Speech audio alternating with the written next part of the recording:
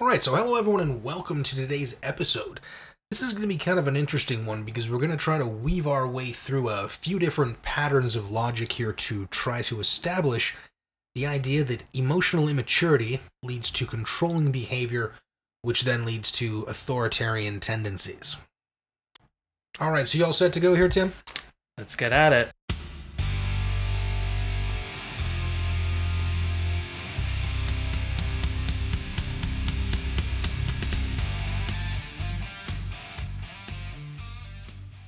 Alright, so basically the premise of our argument goes as follows. If people can't control their own emotions, then they have to start trying to control other people's behavior. And I guess you could logically extend this to the fact that when people have these controlling behaviors, they're probably going to be a little bit more sympathetic to authoritarian regimes or authoritarian policies, especially those still in their early stages. So we're going to take a look at how psychological manipulation is used on the individual level and at the group level. So let's start off here, Tim, with 10 signs of emotional immaturity. Right, so the first one is emotional escalations, and we see that when adults who act like children by expressing rage and also lots of crying and I guess other various intense emotions. Mm-hmm. And so, rage can be interpreted as a form of helplessness, but in this case too, it's used as a way to control. And the next sign is blaming. So instead of taking responsibility when things go wrong, blame is placed solely on someone else for a fault or a problem. The next we'll take a look at is lies, which is used to get out of uncomfortable situations. Mm-hmm. Again, another trait children may typically use in order to avoid discomfort or getting in trouble or because once they punishment. realize that it works, then that's going to be a strategy they use going forward, right? The next is name calling, which is also known as ad hominems, which are attacks on another person's personal traits rather than an argument, for example. So adults seek to understand issues rather than use disrespectful labels. Well, yeah, because it's often easier to just attack the person themselves rather than actually addressing their argument. Or the problem which they had a part in as well, right? Because often when you think you're actually in a debate with someone and they're basically opening up with ad hominems, it's basically just the debate is over before it's even began, really.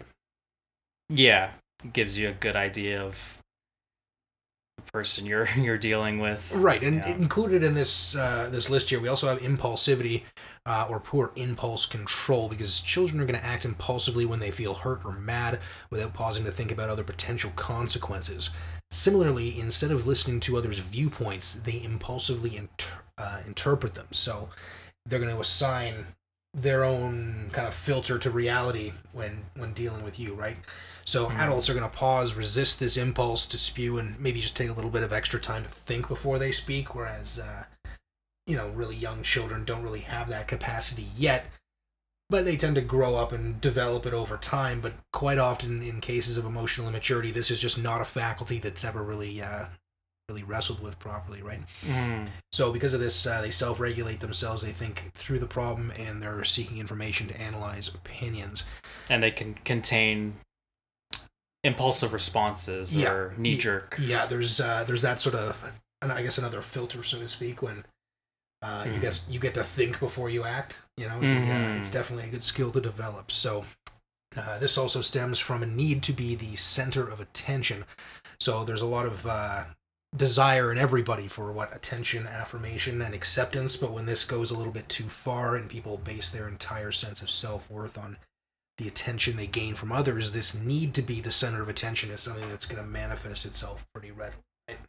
Yeah, and it's something they'll constantly need in order to feel that sense generally of, good. Yeah, that sense of validation, right? That sense that they're worth something as a person.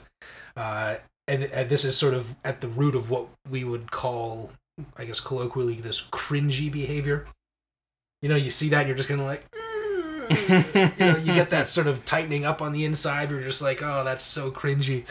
Mm-hmm. That desperate kind of attention seeking. So, don't be that guy. Right. So next we're at bullying, which is essentially using physical power or manipulative tactics to dominate others. For example, yelling, insults, name-calling, any attempt to weaken another's self-esteem or get something from them. Yeah, and then we got budding narcissism. So if children or adults can get whatever they want because they're bigger, stronger, richer, they become at risk for learning that the rules don't apply to them. And whatever they want, they're going to just take it, right? This narcissistic tendency of thinking that rules don't apply to oneself, which allows taking whatever is wanted, may initially look like strength, but in reality it's a serious show of weakness, being unable to see beyond the self. So I think what a lot of these 8 different traits are reflecting is sort of this an external locus of control, in the sense where they sort of believe that their fate and all they're responsible for is sort of outside of them. Mm-hmm. And they don't really have any control over it, so they use these kind of childish tactics to try to steer the world in the direction they want it to go, rather than steering themselves in a more appropriate direction for the world. Try to manipulate reality in a... Yeah, and you'll find that reality it gives like zero shits about how you feel about anything, really. It's going to just rear its ugly head. It may be patient and just wait, but it's going to strike back, right? Yeah, so in contrast, psychologically strong people are able to listen to others, hoping to understand another's feelings, concerns, viewpoint, preference, mm-hmm. whereas narcissists hear only themselves and are emotionally brittle as a result. And they operate like children who want to stay out and play even though dinner is on the table, and in a way their mindset is, it's all about me. In the eyes of a narcissist, no one else counts. And if they don't get their way, this may result in pouting or bullying in order to do so. Mm-hmm. So yeah, you're going to see a lot of these immature defenses against reality. So Freud coined the term defense mechanisms for ways in which individuals protect themselves and in order to get what they want. So adults use defense mechanisms like listening to others' concerns as well as to their own, and then engage in collaborative problem solving, voluntarily no less. These responses to difficulties signals psychological maturity. So children tend to regard their best defense as a strong offense, and that just doesn't really carry over very well into adulthood. So, it might work well in football, attacking anyone who expresses a viewpoint differently. It's, basically going to get a full body tackle, and despite the fact that that's a fairly primitive defense mechanism. So another one might be denial. I didn't say that, or I never did that, when in fact, they did, and everybody kind of knows they're guilty of that behavior. So, you can kind of see it as a little bit childlike and pretty cringy. And that leads to our next one, which is no observing ego, which is essentially the ability to see, acknowledge, and learn from our mistakes. An inability to observe the hypocrisy of our own behavior. So when emotionally mature adults lose their cool and express anger inappropriately, they soon after, with their observing ego, realize that their outburst was inappropriate. So they can see with hindsight that their behavior was out of line with their value system, and they can see if that action or outburst went against the value system. So it's like reflection, pretty much. Yeah, the ability to sort of see your own hypocrisy. Yeah. And if you don't have that, it can lead to some pretty childish behavior. Yeah, to watch yourself instead of going unconscious or fully impulsive, right? Right, and the reason this is immature is because children haven't really internalized mature guidelines of respectful behavior towards other people. And they haven't developed an ability to observe their behavior and judge what's in line and what's out of line. And they kind of see their anger as normal, especially if anger is a normal response that they've grown up with. Maybe they see it being modeled in the adults around them, and they see that, being angry is a good way to get what you want. So obviously they're going to try to mirror that behavior when they want to get what they want. Mm-hmm. So they might their regard to their emotional outbursts, or what is this? Syntonic. Syntonic, okay. And then justifying them by blaming the other person. So in other words, I only did it because you made me. So this would be externalizing your ego onto somebody else and basically saying that they had complete control over you, and that's why you did what you did. It's sort of the quintessential childish behavior, you know. It's kind of like admitting you have no agency. Basically, for this, you know, I have agency all the other times except for this one time where you did this one thing. In which case, all of my agency transferred to you. You caused me to smack you in the face, and then I took all my agency back so that I could blame you for it. Like, it's a lot of mental gymnastics. So if you can keep up with that, like, well, all power to you, right? Right. So next we'll take a look at emotional immaturity and maturity. So emotional maturity can be defined as a state of emotional strength and self-control which leads to realistic and balanced behavior.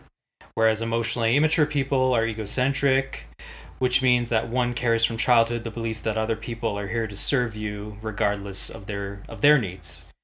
So maturity is essentially realizing that in reality, you're not going to always get everything you want, and understanding that we are the sole person responsible for what we do and what we fail to do. So again, this falls into autonomy and then that's like agency. The internal locus of control, right? Yeah. Sort of saying, I'm responsible for my own choices and decisions.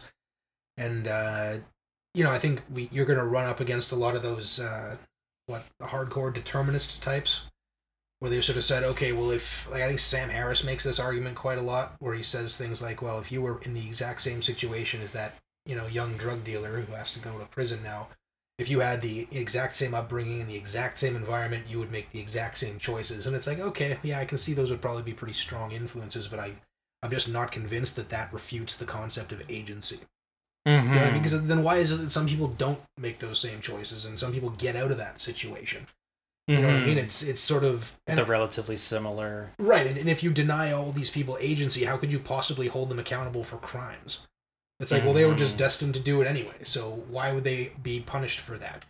It's like you don't punish a rock for rolling down the hill. Right? It's like it's going to roll down anyway, so... I don't know, I find it kind of a weak argument, but...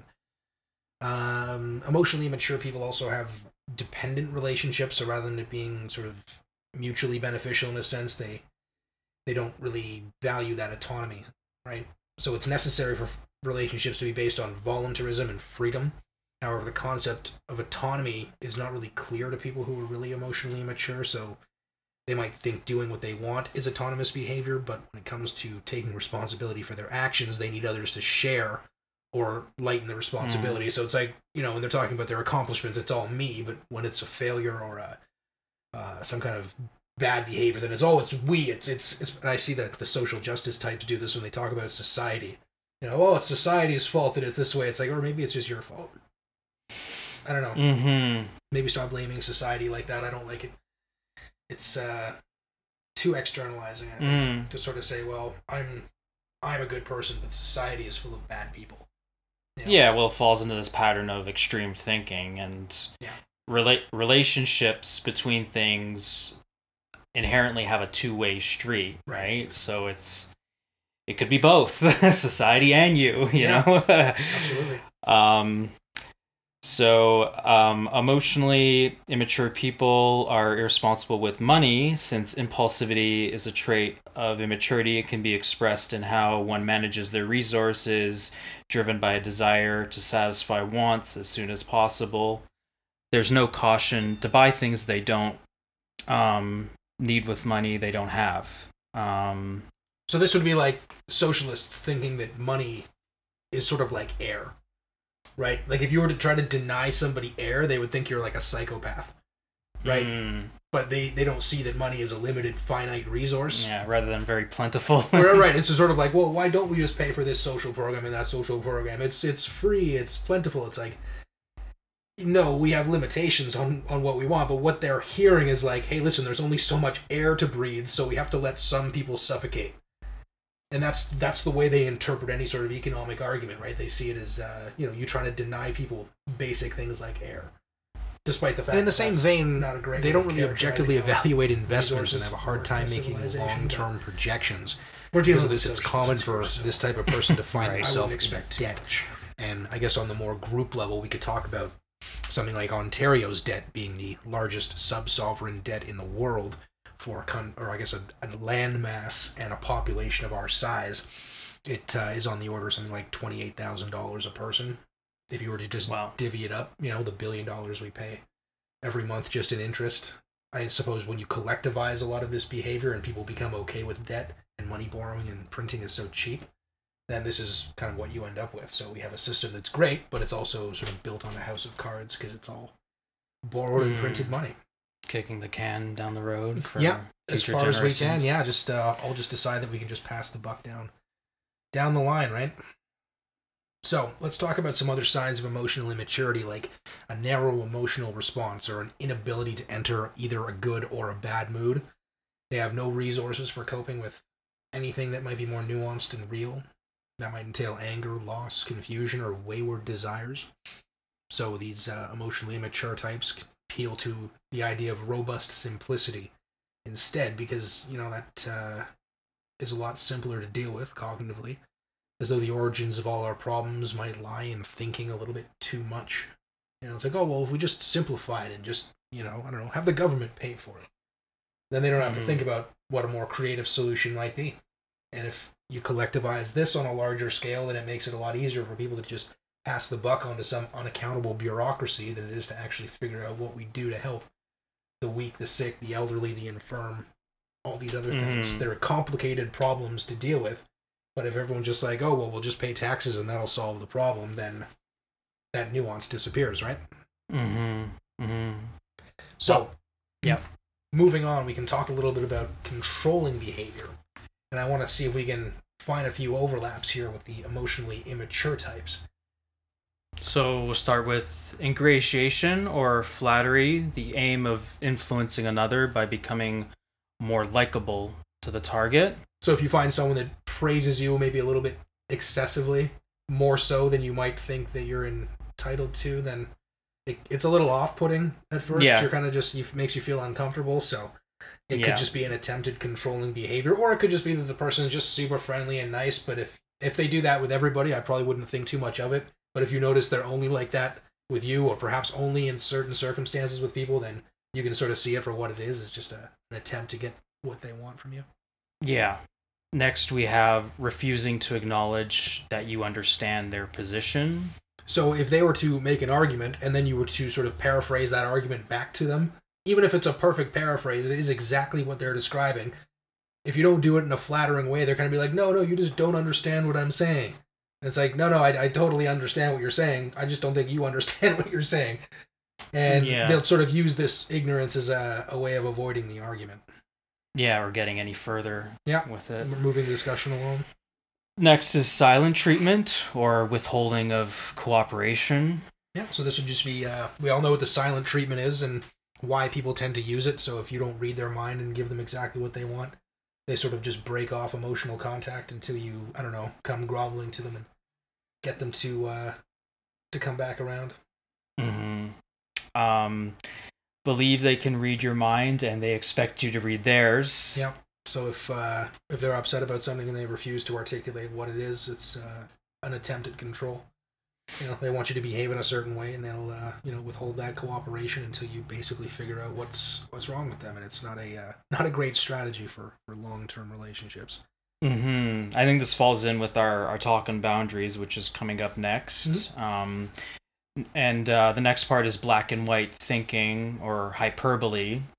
So this is thinking in all extremes with no gray area or nuance. Excessive talking or asking of irrelevant questions to maintain control of the conversation. So this would be if you were to, start to recall a tale and somebody else who wants to dominate this conversation might challenge you on a small but irrelevant detail of the story. And sort of steer the conversation completely off in that direction where it's like, we took this road to get there. It wasn't that road, it was this other road. It's like, it doesn't really fucking matter to the conversation, so whatever. Yeah. But it is an attempt to sort of take control and dominate that particular interaction. Next is pretending to never understand your position or disagreeing for the sake of disagreeing. Right, so you'll see this a lot with like straw man arguments, where you'll sort of make a position and they'll make a caricature of it that you're not actually like putting forward, and then they'll proceed to attack that instead. It's basically just what a straw man argument is, but it is pretty frustrating when you encounter it in real life. Yeah, they'll express in a way that misses the point completely. Just point or principle, yeah. Right over their head. You're just like, okay, well, I don't know if you're really that dumb or if you're actually just being a dick. But either way, the result's the same. It makes for a rather dull conversation. Exactly. So, an over-reliance on cliche and truism to justify their behavior. So, for something like this, like, you'll get a lot of, like, talking points.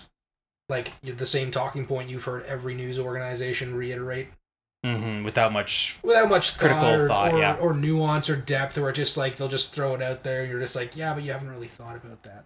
Yeah, so just repeating other... You know, when it comes to, you know, topics like gun control, for example, they'll just throw out some bullshit truism that completely misses the point of people's right to self-defense, but they'll say, like, you know, some statistic that justifies their position but completely ignores the statistic in other circumstances, and it becomes kind of annoying, especially if they haven't actually heard anything other than those things, and that's why they're completely convinced of their position. Because they just haven't been exposed to any other arguments whatsoever, and when they are, they don't know what to do with them. You know, if they're I guess a genuine individual looking to seek the truth, they'll just change their position based on better information, but that's pretty rare for most people. Usually, especially if they've, I guess, emotionally invested in the position to the point where they've kind of become a dick about it, it becomes very difficult to backpedal from that in the face of new information. So, for sure. Usually once people go to that point and they start with the ad hominems and the straw mans and all that stuff, it's not even worth wasting your time, because you're never going to get them to change their mind, because there's no way to save face from shit like that. Yeah, right? For sure. So next we have double standards, also known as hypocrisy. So this means pretty much a lack of integrity, where their words don't match their actions or behavior. Yeah, so if you have people that...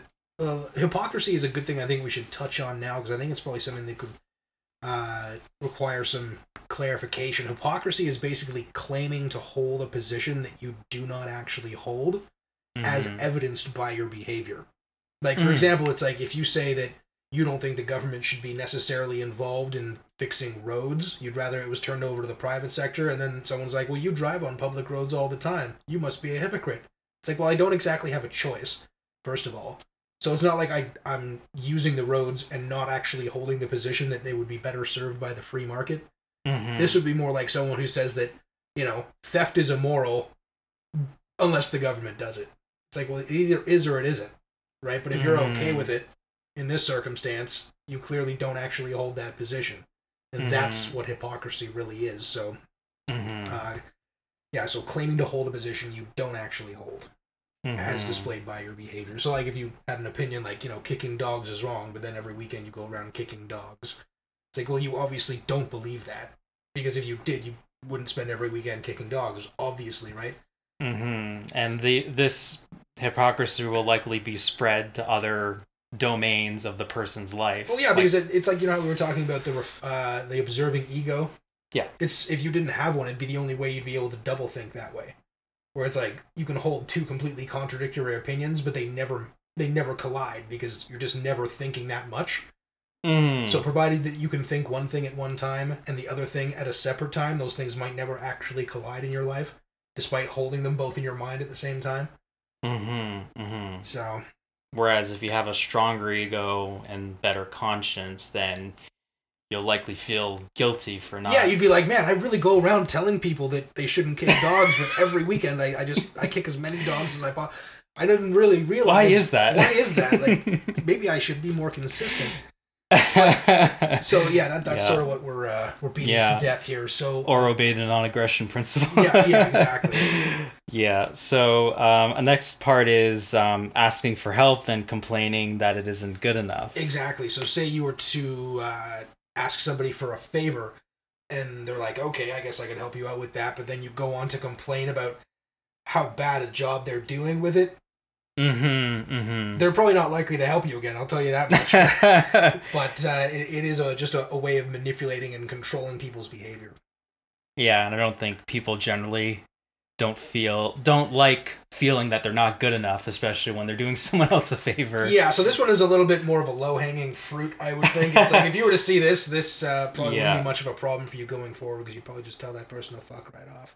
So constant correcting of irrelevant detail. Yeah, so this is like the one we had before in conversation, where there'll be some trivial detail that's not really related to the story, but their need to constantly correct it.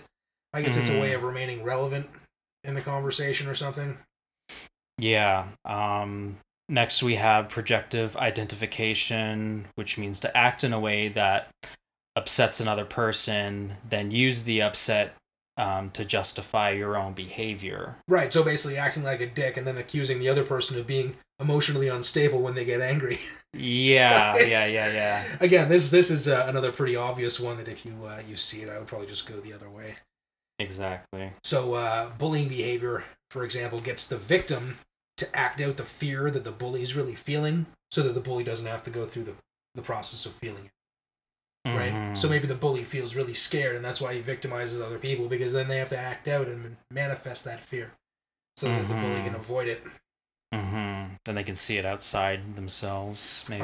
And another one here was just enough good behavior to prevent the consequences, but then backsliding right away and eventually eroding all expectations that they're ever really going to change. This is sort of like that frog in the pot of boiling water, where the person constantly claims they're going to change, and then they make a small token gesture to say, oh, okay, look, they actually have changed, but then like immediately it just goes right back to the way it was before.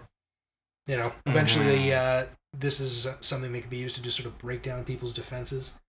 Yeah, so it's like kind of showing others that maybe there is a change, but then quickly... And then nothing ever really changes, but these token gestures can be used when things get a little rocky, so that the person can maintain that control, right? So next we have claiming that we have a common problem we need to resolve together in order to bypass proper risk assessment. This teaming is used in movies as a plot device to bring the characters together. So in like a movie like, what was that one with Jason Statham and The Rock, where everyone thought it was going to be like the new Fast and the Furious movie, but it's basically like, hey, here's two guys that used to be enemies, but now they're teaming up because they have to resolve this like bullshit plot. And it's like, okay.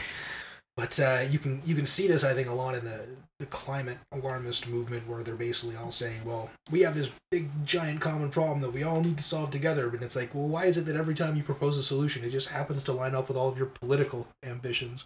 I was like, oh, right, so if we just pay more taxes to the government, we can change the weather. Okay. Yeah, that makes sense. I mean, they can't keep drugs out of prisons, but I'm sure they can... change the weather with money. Jesus Christ. But this is, it's just another form of control, where it's like, well, we want things to go a certain way, so we're going to propose it in the name of this giant problem that we all have to solve together. And if you don't want to do it my way, that means you don't believe that we have this giant problem. Yeah, they're very selective of the scientific data. A little bit, yeah. The data that has to keep being changed to conform to the narrative rather than the other way around. An agenda, yeah. And then that's somehow called science. But you'll always notice whenever somebody says something like, but science proves or studies prove, they don't have a fucking clue what they're talking about. Not a clue. Because if somebody actually knows how the scientific method works, they will say things like, there is evidence that suggests, or there is evidence in support of, right? It's never definitive. Like, that's what dogma is. That's not what science is. But there'll be tons of these people that I don't know. They went to school for something that's completely unrelated to the scientific method. They never used it. They've never been taught how to use it. They've never practiced it. They've never had to use it to prove a point. They have no idea how limited it can actually be, and it's laughable to think like most correlations you're going to find are barely 50% over chance. And that's considered a strong correlation. So, but they're going around thinking like, oh, it's like a 1-to-1. As soon as you do this, then this. It's like, oh my God. So, if they can't successfully tell you what methodology was used to reject the null hypothesis, they don't have enough information on the method to know how to make points with it. Key points. Yeah. So, if they can't explain their methodology and how they rejected their null hypothesis, which is basically there is no effect, and that's your starting position until you can show that thing's false, And then all you can do is say, well, there's no effect. That's what science proves, that there isn't nothing going on. But that's it. It can't tell you what it is, what's going on. It never makes the claims that far. All it can suggest is that there isn't absolutely nothing going on. And if you start going beyond that, that's when you start stepping into the realm of dogma and propaganda and all this other kind of shit. Right. So it's very, very methodical and very careful, but it's also very limited in what it can be generalized to claim. So when these people start just reiterating talking points they've heard on the news, then they're not talking about the science, they're talking about the propaganda on the media. Right? Mm-hmm. And it's unfortunate because it's something that allows people to feel like they're a lot smarter and more knowledgeable than they are. And I can see how that could probably be pretty addictive. So, for sure. So if we can sum up, controlling behaviors when one person expects, compels, or requires others to cater to their own needs, even at the expense of others. So who falls victim to this? We can see introverts, those close to the manipulator, and those with submissive tendencies, or those to act in good faith, which are basically the kindest people you can likely find. Yeah, so the people that are really kind and maybe a little on the naive side, they tend to be the ones that are going to be they're going to fall for that controlling behavior the most. So if you rank really high in trait agreeableness, for example, this is probably something that you'd want to watch out for. In the same way, if you have genetic markers for kidney disease, you'd want to watch what you eat. Yeah. This is, if you have these tendencies to be really kind to people, you got to watch out for people that are going to take advantage of that, because they will. And you could become sort of an unwitting participant or useful idiot in the plans that these people have for you, and it's not really going to go well for anybody. And at the larger group level, we can kind of see how, politicians and bureaucrats can manipulate people's tendencies to be kind people and sort of say, well, if you're actually a kind person, then you'll vote for me because I want to do X or Y. And I mean, I'm going to use your money to do it, which means I'm super generous, obviously. and that's what they'll convince people to do. Like, AOC went on recently to say that if Jeff Bezos was a good person, he would turn his company Amazon into like a workers' collective. And this is a woman who's obviously never run a business, hasn't done a damn thing, but it's like sling a few drinks at a bar before. Like, and somehow, she's going to give like business advice to this billionaire on how he's supposed to run Amazon. It's like, Amazon is amazing. If I want some $10 item, I can have it shipped to my house in 2 days. Some guy will actually drive up on my driveway, take it, and put it in my front door. And it's like, wow, that's way easier than going to a store to buy some cheap $10 item. And this isn't for like just expensive shit. This is for whatever you buy. Yeah. They got the logistics game down so well that they can do it for so cheap that they can outcompete everybody who has a box store. One reason they're one of the biggest. Yeah, and that's amazing. Right? But I mean, a lot of people just say, well, if he was actually a decent person, he'd just give all his billions of dollars to, the homeless people or something. But it's like, well, he doesn't really have billions of dollars. It's all in stocks, and he's not legally allowed to sell those stocks. And if he did, the value of those stocks would plummet, and all this wealth would just evaporate. And he did get divorced recently. Yeah. And I mean, a lot of that divorce settlement probably came with a lot of stocks as well. But I mean, people don't understand the difference between like liquid assets and like stock assets or real estate assets. It's like someone can be super wealthy with $0 in the bank. Right. It's like if you own in like a dozen houses and then like an apple orchard and I don't know, a tannery, you're way wealthier than someone who's got $1 million in the bank, because all that shit collectively is worth a lot more than that, even if the money isn't there yet. But to sort of the idea that you can just take money from the rich, it's like, well, they're rich because of stock values. You know what I mean? It's you could say it's a little imaginary and all that kind of stuff, but that's a golden goose you can only kill once, right? Because as soon as you're like, well, we'll just take all their stocks and sell them off and then just give the money to the poor. It's like, well, then what do you think people are going to do with their money? They're not going to store it in Western banks. They're going to store it in the Caribbean or Swiss bank accounts where you can't touch it, because otherwise, what the hell's the point of doing anything if the government could just go in and take your shit, right? And it's like, how far do you go? How do you decide how much? I can't remember what the name was. There's this name of this number that exists somewhere between like 0% and 100%, where the government can take a certain amount, but once they go over it, they start losing money. And then if they go below it, they lose money. So there's like some exact amount of money. I don't know. It's from an economic perspective, I can see the argument being made for that, but I'm thinking on a moral perspective, you don't have the right to take other people's shit. Makes sense. So, we got some of the signs of controlling behavior: attention seeking, ultimatums, ad hominems, disguising criticisms with banter in public, and attempting to make you feel less than you are. Yeah, and we can see a lot of the overlaps Yeah. from this controlling behavior to the emotionally immature behavior. Mm-hmm. You know, the attention seeking and the ad hominems specifically. Mm-hmm. Mm-hmm. So again, this externalizing of behavior. Right.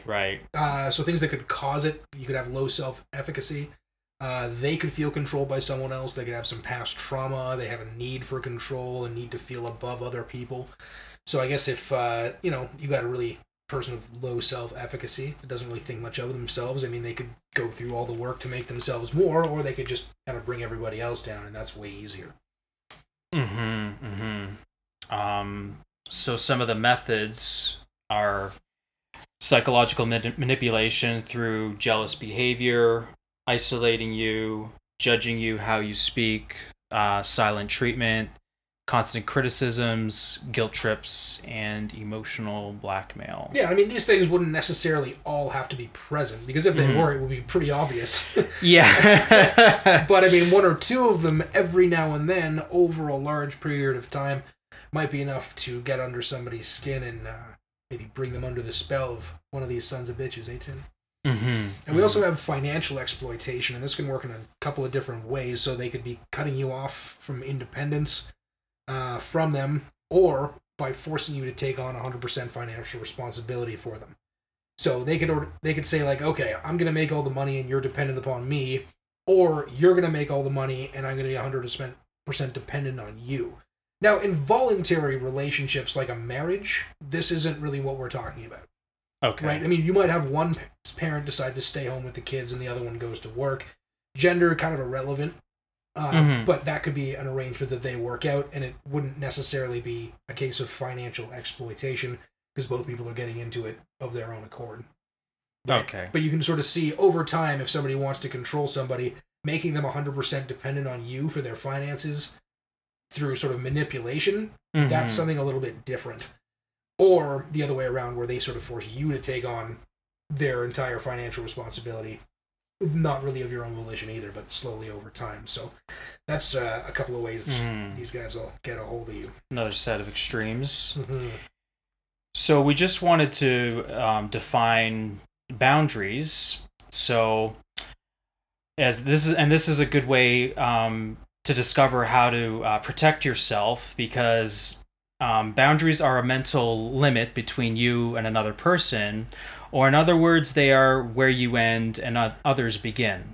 So knowing what's yours and what's not. So having an effective boundary means taking responsibility for your own actions and emotions, and not taking responsibility for the actions and emotions of others. Of course, this plays out a little differently when you are actually responsible for someone else, like a dependent or a child. Right. So according to personal space theory, we have boundaries and can regulate what we let in and let out. When it comes to the physical, mental, and spiritual environment, maintaining boundaries is about being the gatekeeper of your life in order to keep yourself safe and healthy. So if you think of yourself as a castle with the front door, moat, and drawbridge, which you can lower open or raise shut at your will, the front door is left unlocked while the drawbridge is laid open all the time. Anyone is free to walk in, do as they please, and stay as long as they like. On the other extreme, if you keep the door shut and locked and the drawbridge up all the time, you end up isolated and miss out on connecting with others. So many isolate from one extreme to the other. However, the healthiest type of boundary is one that is appropriately and purposefully open to some people in some situations, some of the time, and closed to others at other times. So really, the context of the situation is key. So in our day-to-day, how well we communicate these boundaries can either protect or jeopardize relationships. For example, think of times you did something you did not want to do because someone asked you and you felt obliged. The simmering anger that ensues could damage the relationship if you let it boil over. You might say something passive-aggressive or even fully lash out. So there's a bunch of different ways that you can go about building better boundaries, because I think this is something that's important or maintaining that filter with the world. You don't want them to be so loose that you basically just dissolve into the ether of everybody else, but you don't also want them to be so rigid that you cut yourself off from a lot of necessary supports and connections. So this again kind of goes back to the Aristotelian means that we talked about before. So good old golden mean. Oh yeah, gotta have the golden mean, especially in this case. So let's figure out exactly how we can tweak our filters a little bit to be more effective in the way we relate to other people. So first and foremost is naming your limits. So identify your physical, emotional, mental, and spiritual limits, and think about what you can tolerate and accept, and what makes you feel uncomfortable and stressed. Yeah, so let's say you have a job, you also need to go to the gym, stay physically fit, and if you're taking a course at the same time, then depending on the individual, that, you know, they might not have time or energy to focus on or to spend for much else. Yeah, you don't want to stretch yourself too thin, right? If you start putting too much on your plate, there's only 24 hours in the day for everybody. And, you know, you can only divide that up so much before things are going to start to slip. So if it's if you have a course on already, you start taking on 2 more, maybe you can't go to the gym as much, and your physical health starts to slide. Not a great place to be in. So it's important, number 2 here, is to tune into your feelings. So feelings of discomfort or resentment are red flags indicating that we're letting go of our boundaries and perhaps allowing them to be trampled more than we ought to. And if these feelings are very strong after an interaction, you may want to ask yourself what the cause is. What is it about the interaction or the person's expectation that is bothering me?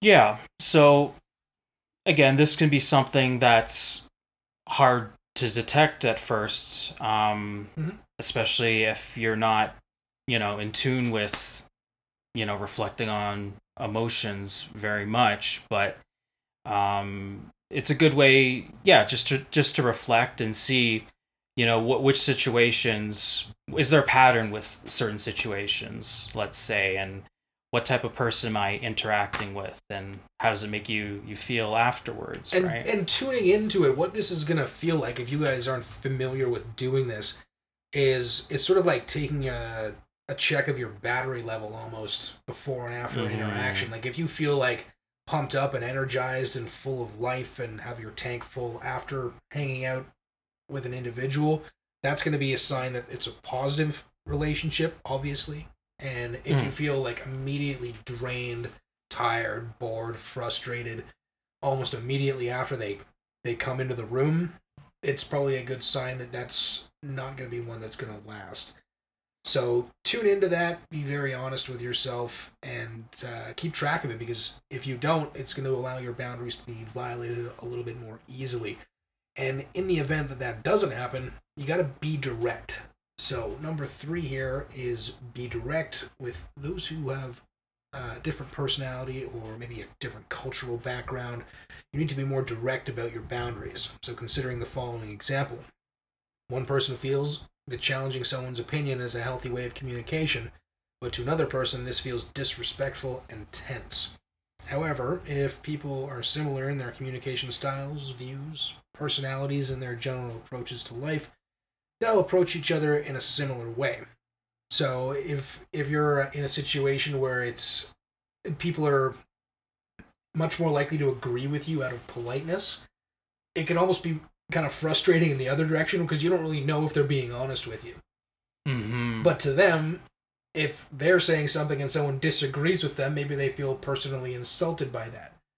Maybe this is a cultural difference, but this, I don't know, maybe goes back to the emotional maturity thing. If you can't really handle disagreement, I'm not really sure what to tell you. Are we all supposed to sit around and say things and everyone else pretends to agree? Like, what the hell kind of Orwellian nonsense is that, man? That sounds terrifying. Right. Well, sometimes it depends, too, on how the disagreement plays out. Like, whether it's respectful or not, let's say, or... Yeah, I think that would play into it, for sure.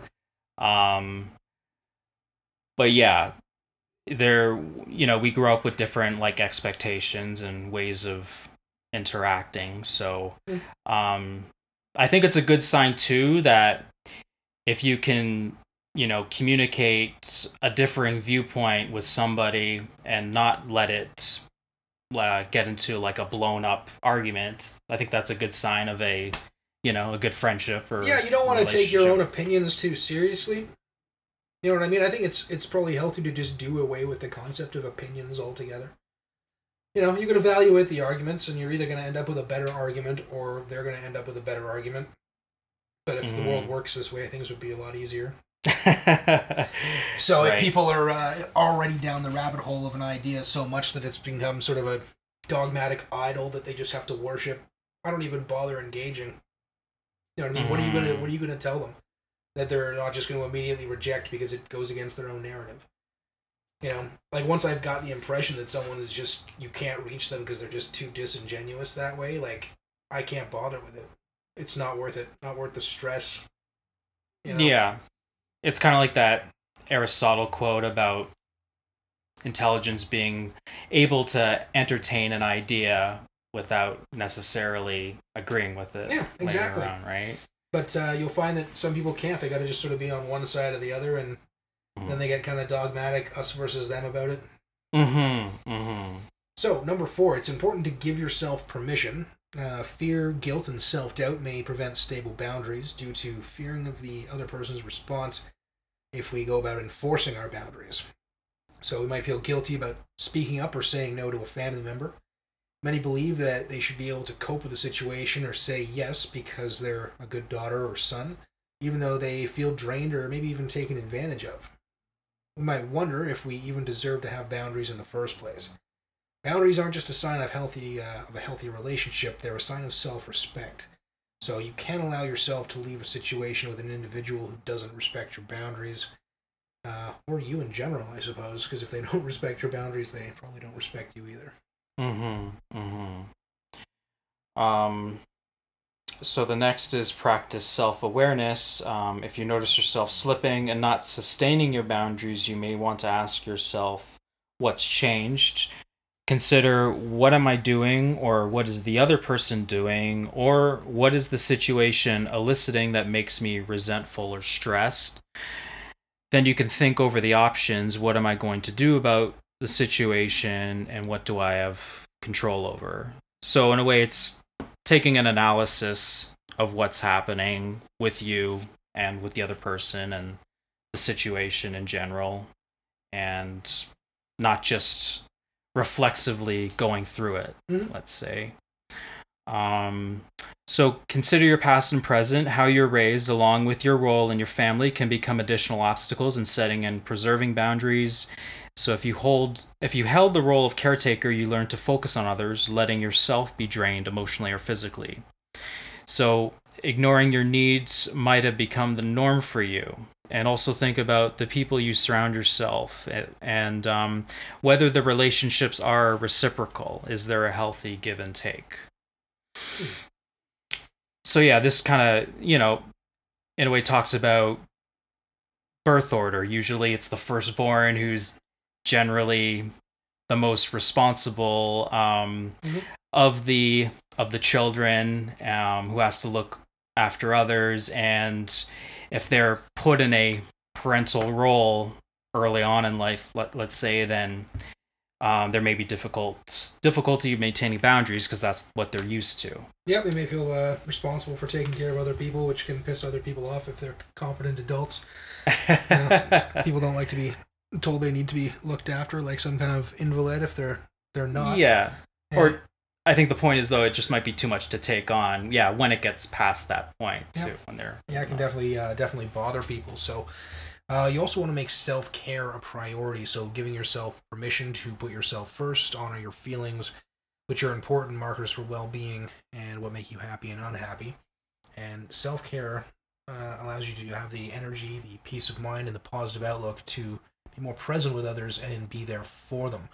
Now, I think it might be easy to dive into sort of a self-serving, kind of selfish mentality if you're not careful and you allow this process of self-care to go too far and you forget about the duty that you have to other people. So make sure that when you're engaging in self-care, it is to get yourself into a position that allows you to be there for other people. So, you might want to do some relaxing, some meditating to get yourself all prepped for the next day. But you don't want to relax so hard that you just end up doing a bunch of heroin and then you're screwed the next day. As a sort of silly example, this is kind of what I'm talking about. It's like, well, I got to be all relaxed and make sure I'm there for people. So where's my needles at? Let me get that belt around my arm and get myself relaxed. And it's like, that's not going to... Yeah, that's more self-serving than self-care. Exactly. That's a good way to put it. More self-serving than self-care. So don't do heroin. It's not a great way to relax. From what you could observe in anybody who's tried it. For sure. So next part is, I think this is pretty important too, seek support. If you're having a hard time with boundaries, seek some support with a support group or church or counseling, coaching, or good friends. With friends or family, you can even make it a priority with each other to practice setting boundaries together and hold each other accountable. So I find that one pretty useful too if I feel like I'm lacking in connection in general with others. It's good to get out and take some focus away from yourself in that sense, and think about something else for a change and develop some more meaningful connections with others. And, sounds like a good idea. What do you got here? So next we got be assertive. We know that it's not enough to create boundaries. We actually have to follow through. So even though we know intellectually that people aren't mind readers, we still expect others to know what hurts us. So since they don't always know that, it's important to assertively communicate with the other person when they've crossed a boundary. So in a respectful way, let the other person know what specifically is bothersome to you and that you can work together to address it. And you want to start small in this process. So like any new skill, assertively communicating your boundaries does take a bit of practice. So start with a small boundary that isn't all that threatening to you, and then incrementally increase to more challenging boundaries. Don't start with something that's too overwhelming. So remember that setting boundaries does take a lot of courage, practice, support. So remember, like any skill, it's something that you're going to have to master. Right. So when it comes to setting boundaries, especially around controlling people, I think it is important that we go back to recognizing what a controlling person is going to look like when you encounter them in the world. So, like we said before, you're going to want to consider how you're feeling around the other person. Like we were saying about how your energy levels fluctuate a little bit. Maybe you feel a little bit more fulfilled, or maybe you feel a little bit more drained. You're going to want to tune in and pay attention to those feelings. You may want to even journal about it if that helps. Yeah, and then you can see maybe how it changes over time in response to different contexts. So you're going to look for feelings of suffocation, confusion, and distress. If you're experiencing a lot of these around these people, that's going to be a good sign that you might be dealing with a controlling individual. This can manifest itself in both friendships and in intimate relationships. So does this controlling person allow you to be yourself, or do they try to have some kind of undue influence on your behavior? Now, people that have really forceful personalities aren't necessarily controlling individuals, so watch out for that confound there. You might just have someone who's extremely extroverted, and they're really in your face, and they might not necessarily be looking to control you. So keep an eye out for some of these other symptoms, like distinguishing between controlling behavior and somebody who just has boundary issues. So if somebody is just in general not very good at recognizing boundaries, you're going to want to distinguish that from someone who is really attempting to control your behavior with that, again, manipulative, undue influence over the choices you make in your life.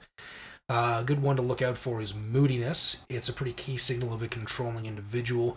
They tend to be perpetually ruminating about something, and their remedy is to control other people. Because I guess it maybe allows them to not think about themselves so much, but rather than trying to connect and share some of those feelings, it's easier to control that entire interaction to maybe give them some sense of control over their own life.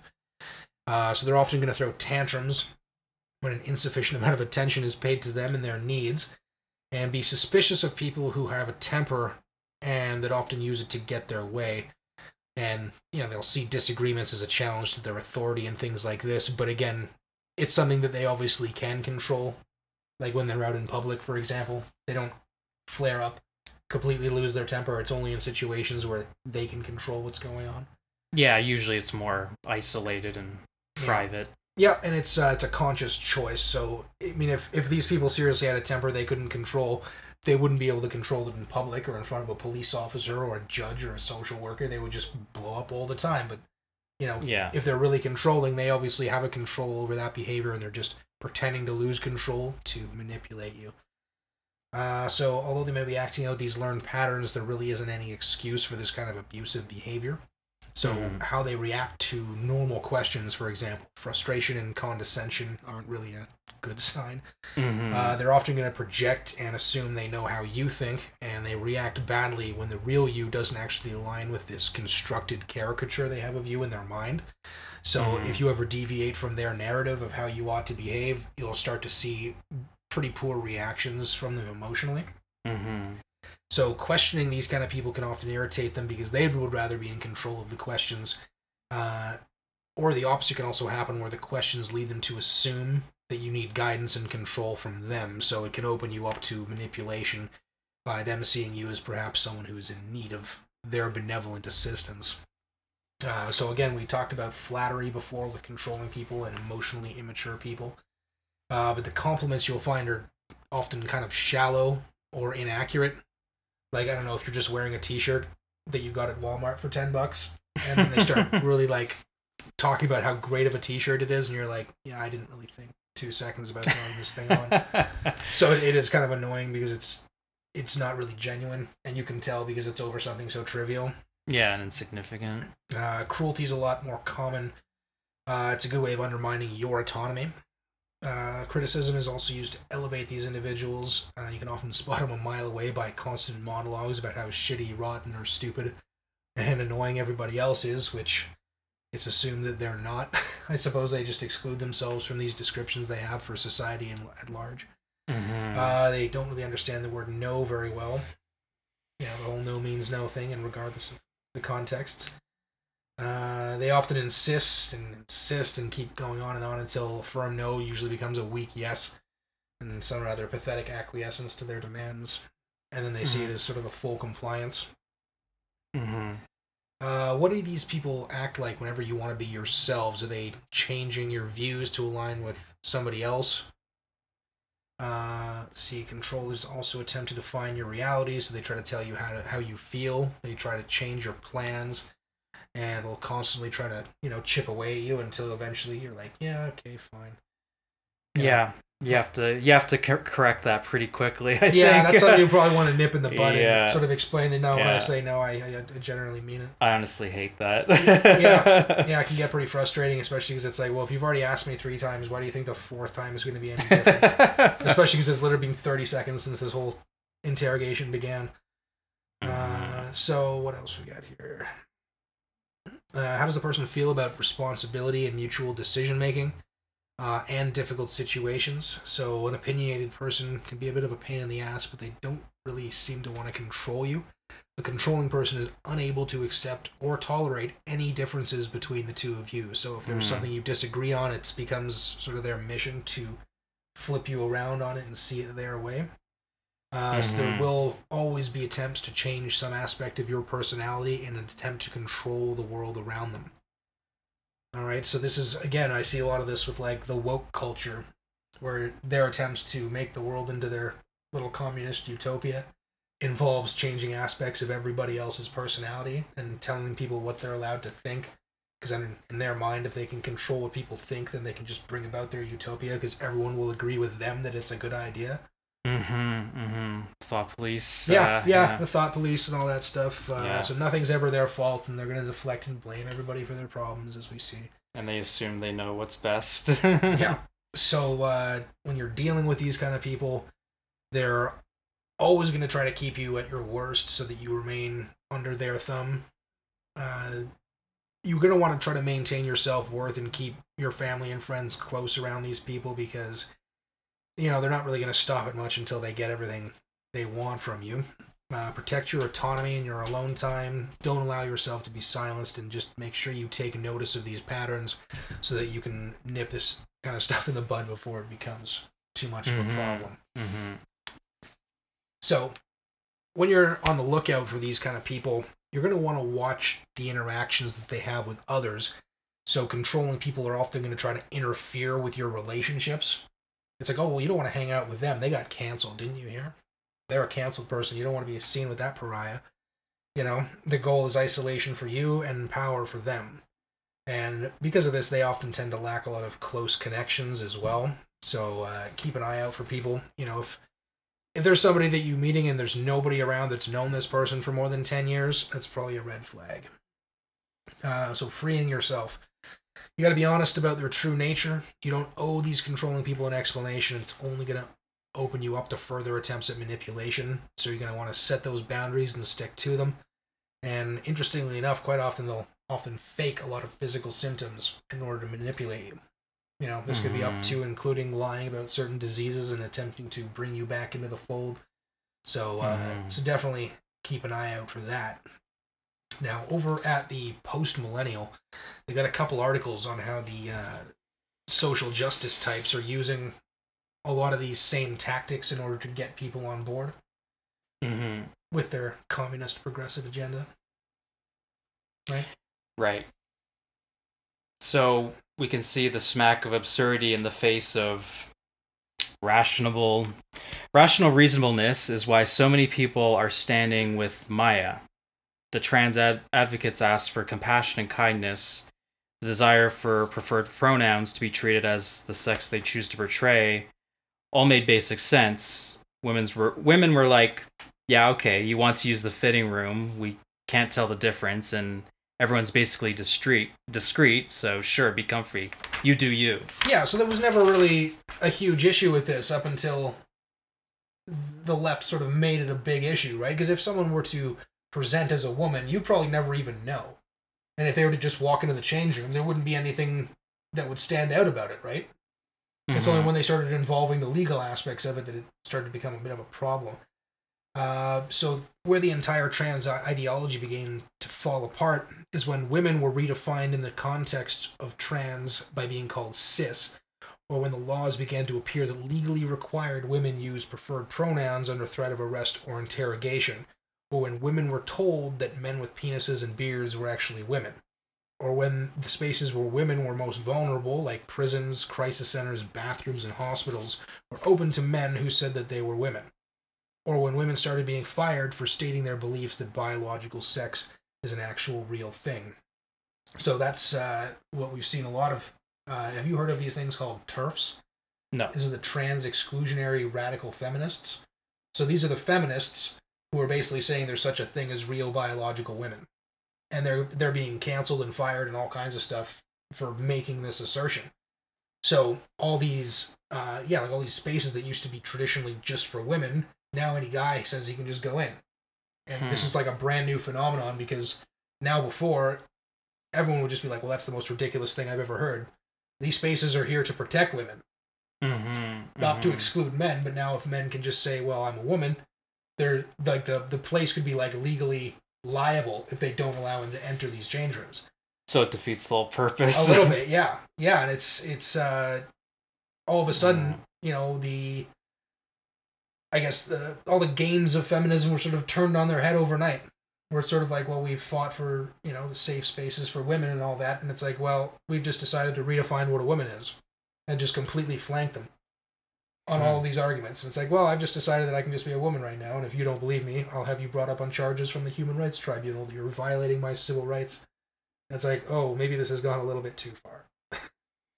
Maybe. Perhaps. You know what I mean? We can have, let's not hate trans people on the one hand, and maybe we can still have women's bathrooms on the other hand. Maybe these two things can coexist. But when you have that sort of simplistic or sort of oversimplified thinking that we talked about before with the emotionally immature, these two thoughts cannot coincide. It's like you either let men say they're women and enter women's bathrooms, or that means you automatically want all trans people to be murdered. It's like, wait, how did we get there? That doesn't make any sense. It's like, well, yeah, obviously it's either one or the other. It's like, why is it obviously only one or the other? That's far from self-evident. Well, it's like, well, then you just hate, whatever group I'm a part of for disagreeing with me. And it's like, oh, God, here we go. So you see all these, whenever you involve the state in these kind of speech codes, it makes everything a lot more dangerous for people to talk about. So we can't really get to the bottom of what's absurd and what isn't, because if you try to get there, you obviously hate somebody. Whoever's most offended, I suppose. Well, let's figure out who the most offended is, and then that's who we'll assume that you hate. And then we'll just go after you for hating that group of people for no reason. It's like, this is what happens when you allow people to project their thoughts into other people. It's just never ends well, right? That's what it meant, projecting hate. Yeah, and that's all it is, man. It's just saying, well, this is what you hate because of this. So because of your interpretation, that means I hate something? How does that make any sense? It's like, well, it doesn't have to make sense. It just, if you get enough people to believe it, then you can get them canceled. So next, you want to look at what's been happening with some of the schools? Yeah, so in the follow-up article, they talked about the way that these cults are able to sort of control the environment to a point where then this ideology is really the only way you can survive. So Ryerson University had a student union that was torn apart over an on-campus brunch event in which a non-Indigenous student sang Colors of the Wind from Disney's Pocahontas. And this incident led to the resignation of a member of the student union. Because obviously you can't sing an Indigenous song, even if it was written by Disney, if you're not Indigenous, because that's racist. Or cultural appropriation, or whatever we're calling it now. Humber College, another campus here in southern Ontario, where the literary editor for the Humber Literary Review was fired for supporting the free speech rights of a gender-critical feminist. So saying that feminists have free speech is now enough to get you fired. Especially on these university campuses where a lot of this stuff seems to be manifesting itself.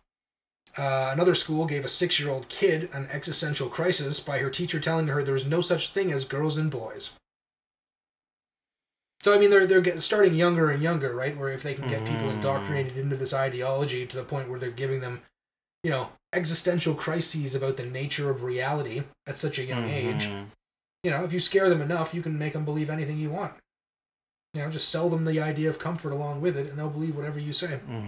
Way too much to put on someone that age. Yeah, so, and out of the universities and into the news media, one of the key tenets of social justice is to promote all trans people as oppressed, rather than viewing them as individuals, which is kind of ridiculous and prejudice on the face of it, right?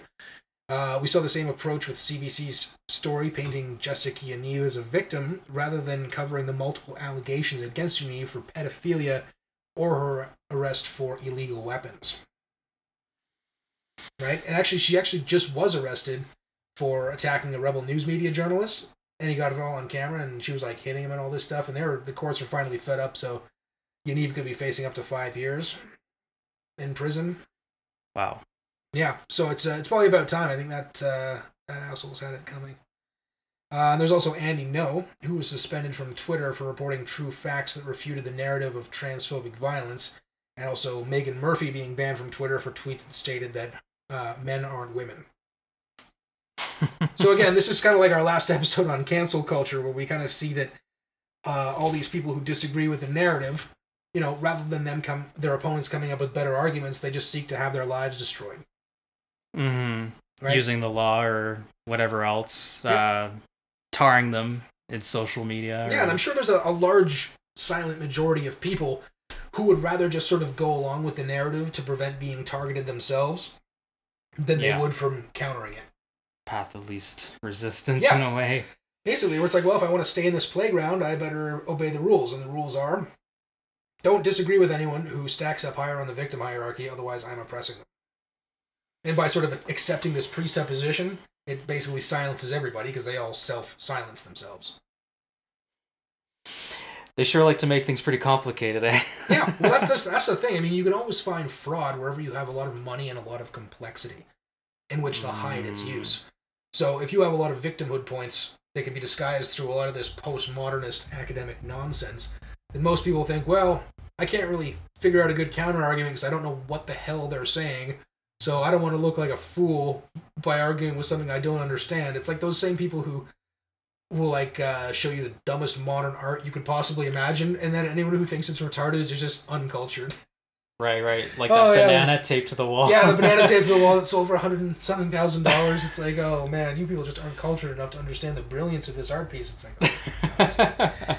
So I think it's okay to stand up to the nonsense. I think you'll probably find yourself in the majority. But the tyranny of the shrill minority is pretty loud right now. But I found I've been able to avoid a lot of it by just not being on Twitter.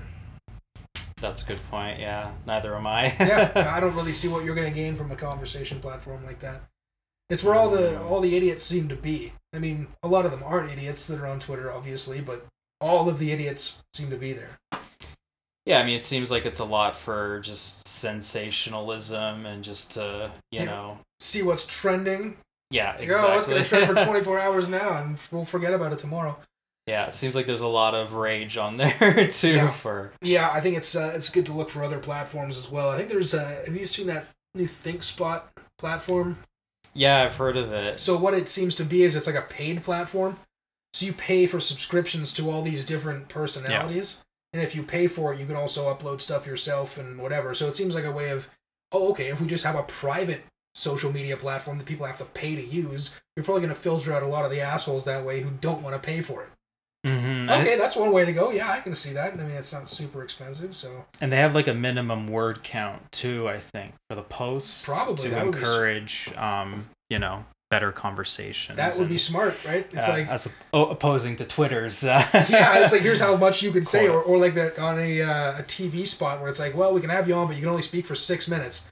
Now it's like, well, we can only have you on if you can speak for 3 hours. Anything less than that, it's just not worth it to our audience. It's like, wow, that's probably a better direction for media to go in, right? Where it's like, things have to be a little bit more thought out.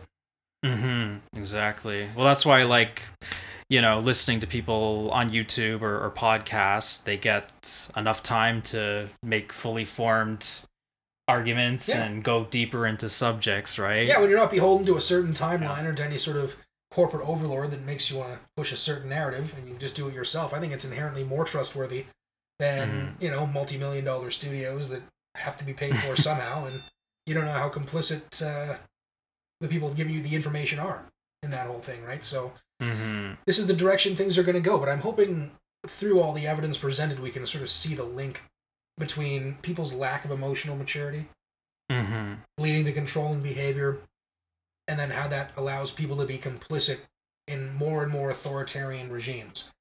It'll start off with, well, we'll just put on some taxes to help the most disenfranchised, but then there'll be a lot of... That system would be rife with fraud, so we'll just have to fund it even more to compensate it. And then we're going to have a whole bureaucracy over top of it to make sure it runs efficiently, and it's... People are more and more complicit in that, right? Because it's easier to sort of think, there's just this one bureaucratic overlord that will take care of all our problems, than it is to actually have to think about these really uncomfortable problems, right? Rather than engage and it's hard to think about these things, but it's really worthwhile in order to get a better sense of what's going on and how it affects us. So. Yeah, because if you would just offload this responsibility, then we're not really solving the problems, right? We're just asking somebody else to solve the problem by stealing money from our neighbors, and then somehow we get to feel good about that. And I don't know, I just don't think that's a good system. Doesn't sound very ethical. Unfortunately, it seems to be the best that we have at the moment. There's like, the argument is not there is some nirvana that doesn't have problems, but it's just like, I think the outcome is less important than the directionality. If we're moving in the correct direction, I think that's a better system than trying to figure out what's the best and just doing that. Because you're never really going to find the perfect system. I don't even imagine that would look like anything recognizable. Freedom can be messy, but it's still the most moral way to go. Yeah, I think you're right about putting it in a better direction. Yeah, so if we can take from this how to have better relationships with other people that are not based on control, I think over time we'll all just become less complicit in controlling regimes.